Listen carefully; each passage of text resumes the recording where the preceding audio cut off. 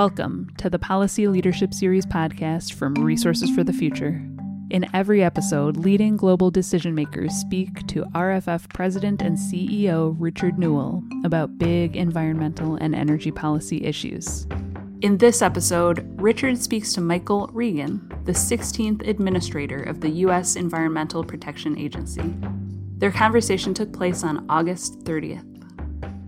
Administrator Regan, welcome again, and thanks so much for joining us for this Policy Leadership Series tonight. Well, Richard, thank you so much for having me. I'm really excited to be here and looking forward to this conversation. I'd like to start by discussing your path to the U.S. EPA. Could you tell us a bit about the personal experiences and background that helped to set you on this path in pursuit of environmental causes and public service, and how that may influence your goals at EPA? Well, I grew up in Eastern North Carolina, hunting and fishing and developing an appreciation for the outdoors with my father and grandfather. And spending that quality time with them really meant a lot to me. It was really great to be outdoors and just exploring nature. And, growing up, I did have respiratory illnesses that were exacerbated by pollution. And so at any given moment, if there were a high ozone action day or lots of pollution, obviously that meant I could not be outside experiencing sort of that personal time with my family. And so from a very early age, I knew and began to understand the connection between our natural resources and pollution and public health, and have always sort of focused on that.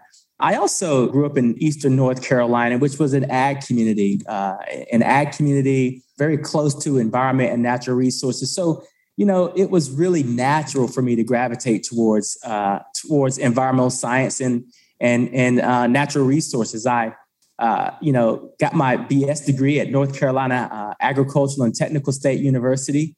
And the first internship after college was with the United States Environmental Protection Agency in Research Triangle Park, North Carolina. So things kind of flowed very well. And I have to say my parents were both public servants. So public service was part of my upbringing, and it all just kind of came together. Yeah, well, we share that in common. I spent 11 years down in North Carolina, the Triangle area. So really beautiful state. You've made environmental justice a major priority for EPA. And so could you give us some key examples of how that priority is playing out across the various facets of EPA's mission and actions? Well, I have to say I was so excited that the president made racial justice and equity and environmental justice such a centerpiece of the administration. Far too many Black and Latinx and Indigenous and low-income communities bear the highest burden of pollution. And at the same time, we all know that they tend to suffer first and suffer worst from extreme heat and rising seas and raging wildfire storms, flood, and pollution in general. So we're seeing the consequences of decades of disinvestment in Americans' physical and care infrastructure. And unfortunately, that burden has fallen mostly to communities of color. We saw that with COVID-19, which magnified the daily injustices facing these communities. So when the president took office, he signed a slate of executive orders that would marshal the full force of the federal government behind advancing environmental justice and racial equity. And, I'm really just excited that we have a president that really understands it, has embraced it, and it's allowed EPA to really move forward very aggressively. Take one example, lead in drinking water. Right now in the United States, EPA estimates that between 6 and 10 million homes in the United States have lead service lines. And we know that the impact of lead exposure is detrimental, especially to our children. We also know that communities of color are disproportionately impacted by the irreversible and lifelong health effects of lead poisoning. And so that's a really good example of how this administration and EPA have hit the ground running. I've been on the ground in Flint, Michigan, Chicago, St. Louis, Baltimore, Milwaukee, Detroit, and I've learned so much about what these communities are struggling with, whether it be lead in drinking water or the disproportionate impact of pollution on air quality and just quality of life. So it's been really exciting to join an agency that has a rich history in focusing on environmental justice. And we're marrying that with the president's goals for racial equity and highlighting environmental justice. And the last thing I'll say is it's gone well beyond rhetoric. When we look at the president's leadership with the bipartisan infrastructure deal, which includes about $55 billion in that deal to accelerate water infrastructure improvements, we're looking at real resources being matched with some of the problems that we've seen over the past few decades. The president also has the Justice 40 initiative, which aims to devote 40% of all benefits, whether it's the $55 billion from the Build Back Better plan or just the investments coming from the federal government. 40% of those resources will stay in these communities, focused on cleanup, education, and economic development. So EPA is in lockstep with this administration, and we're just excited about the future of environmental justice and equity. Yeah, thank you for that. Yeah, incredibly important issue, and one that as economists and analysts at Resources of the Future, we've been very focused on, because one of the things that we're finding is having the information available and also the analytic methods that we need in order to understand the impacts on specific communities, not only of kind of the current environment, but also the consequences of the actions that might be taken in future policy. So really, really important area. Fully agree. I want to turn to climate and to regulation of greenhouse gas emissions under the Clean Air Act. This continues to be an important tool in the set of different emission reduction policies. We're familiar with the different actions that are taken with regard to, tailpipe standards for automobiles. But I want to talk a little bit perhaps about power sector emissions and ask your views on how the agency is currently thinking about regulating power sector emissions under the Clean Air Act, given the ongoing debates about the limits of EPA authority and also the experience with the ACE rule and the Clean Power Plan rules in the past. Well, the power sector, rightfully so, is a very important sector. We've really focused on HFCs and transportation. Next month, we're going to focus on the oil and gas industry and really look for deep cuts in emissions of methane. But the power sector is also equally important to all of those that I just mentioned. And EPA is obligated under the Clean Air Act to put in place emission guidelines for CO2 pollution from existing power plants, especially in the wake of the DC Circuit's January decision vacating the previous administration's ACE rule. And in my confirmation hearing, I committed to taking a fresh look at this issue specifically, building on the lessons of prior efforts in this area and informed by engagement with a broad range of stakeholders. We learned a lot from the Clean Power Plan, and we saw what didn't work with the ACE rule. So right now, we're working with EPA staff to determine what those specific next steps are. And I want to emphasize that the next steps that we take will be informed by prior experiences, but it will be guided by science, guided by the law, and guided by our Clean Air Act obligations with the goal of making climate progress, protecting public health, and advancing environmental justice, while also preserving affordable and reliable electricity. So we're going to be very, very focused on this particular industry. Luckily, we're seeing the markets push for cleaner energy. There are plentiful technologies, new advanced technologies that we can be thoughtful about. And I feel really good that as we look at both regulating traditional air pollutants and carbon from the power sector, that we're going to design a roadmap that will engage stakeholders and really get those reductions that we're all looking for.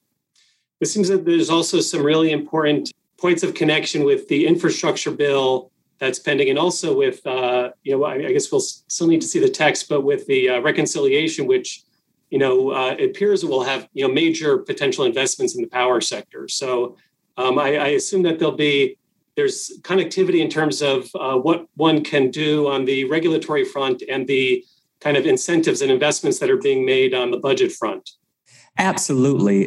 There's a direct tie there. And this is part of the brilliance of the president's whole of government approach. And so to your point, we know that especially as we look at climate change, We just can't regulate our way out of it.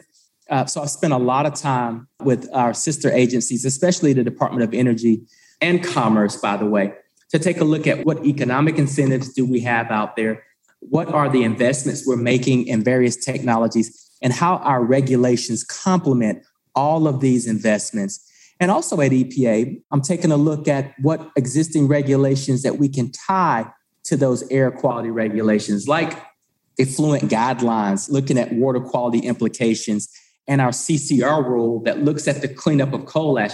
All of these bring economic pressures to bear, but also take a look at what technologies are available and economic incentives to drive towards a cleaner future.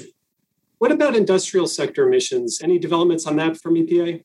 We're having a sort of an all of the above approach.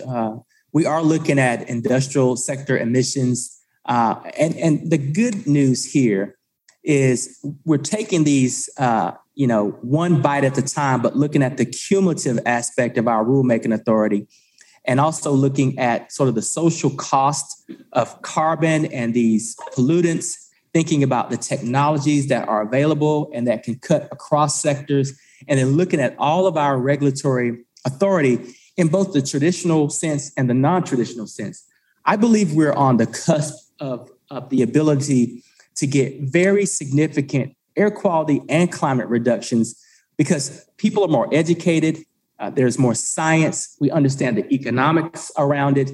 And by the way, the markets and technologies are calling for more climate and air quality pollution reduction. And so this agency is definitely in a multimedia, multi-operative role. And we're proud to be here. And we've got a president that supports it. And to your earlier point, he's going after a budget and he's going after a bipartisan infrastructure deal that will complement all of these regulatory opportunities. Each episode of RFF's Policy Leadership Series podcast is made possible by listeners like you.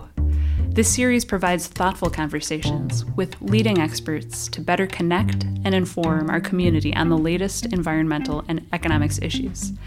And you can help us. By supporting RFF, you join us in our mission to improve environmental, energy, and natural resource decisions through impartial economics research and policy engagement.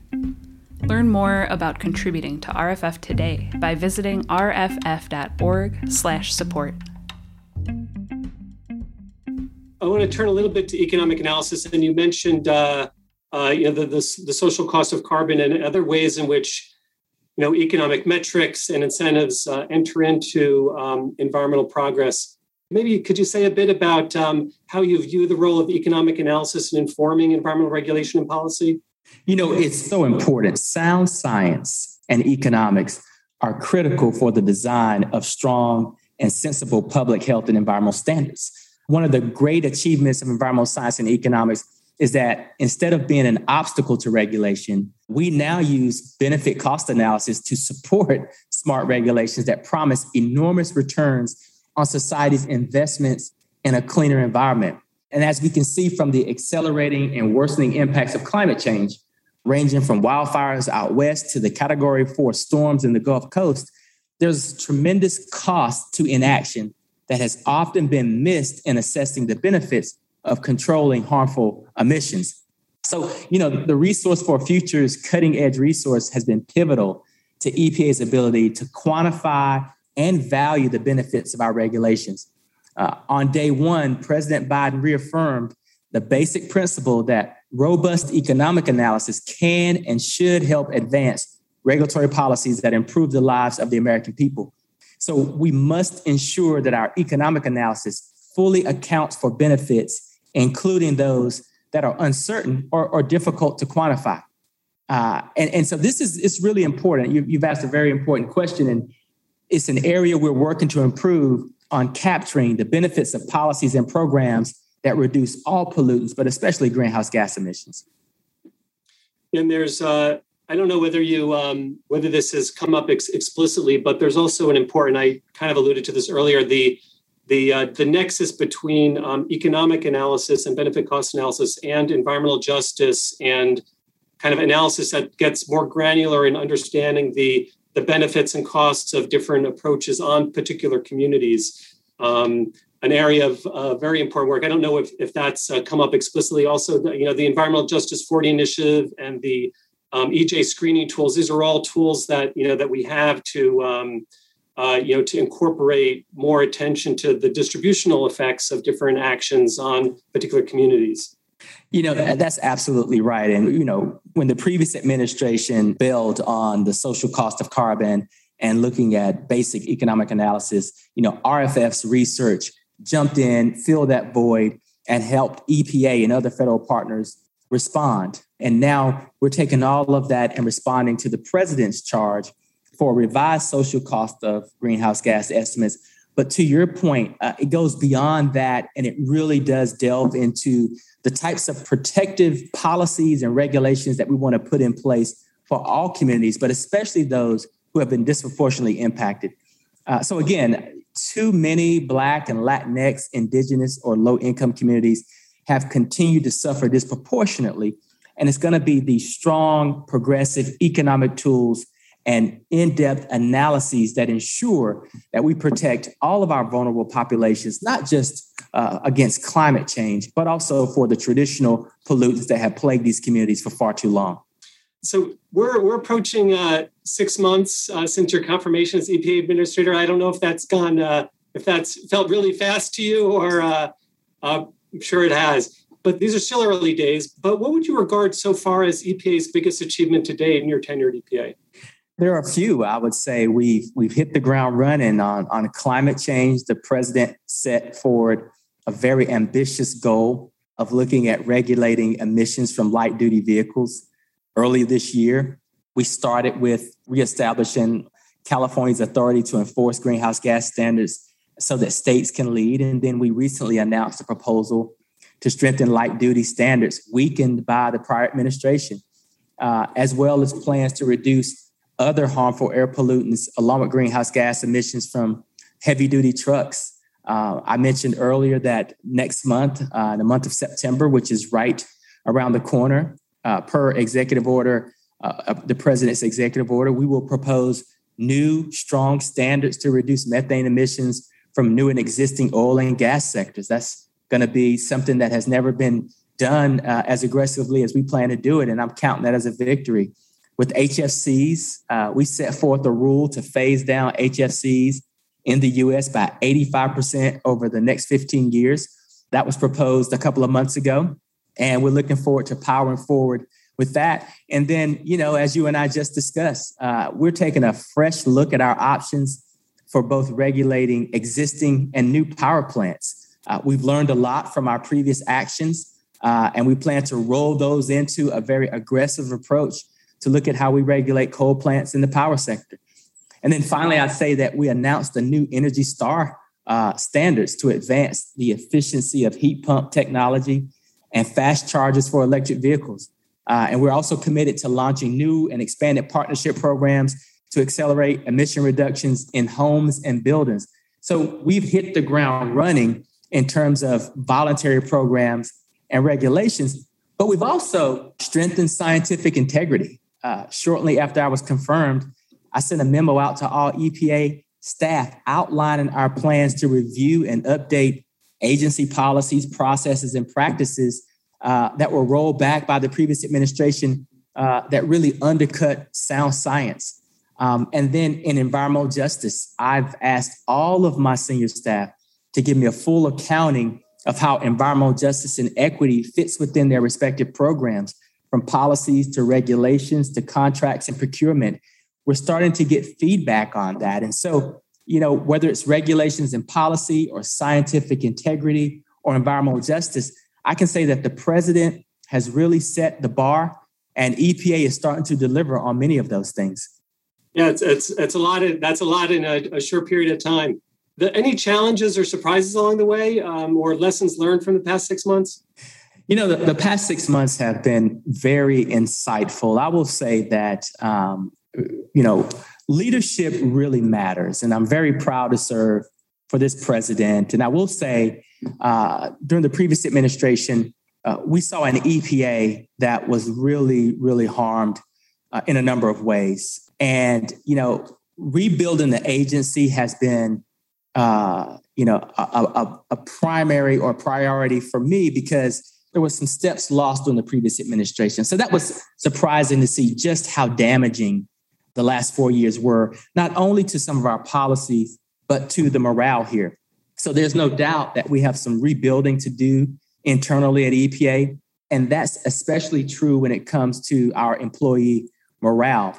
So under my leadership, I've pledged that the voices of career staff and EPA scientists and experts will be heard. And I understand during the previous administration, there were times where the workforce felt distant from the mission that first brought them to EPA. We want to revive that. So we're going to live that mission.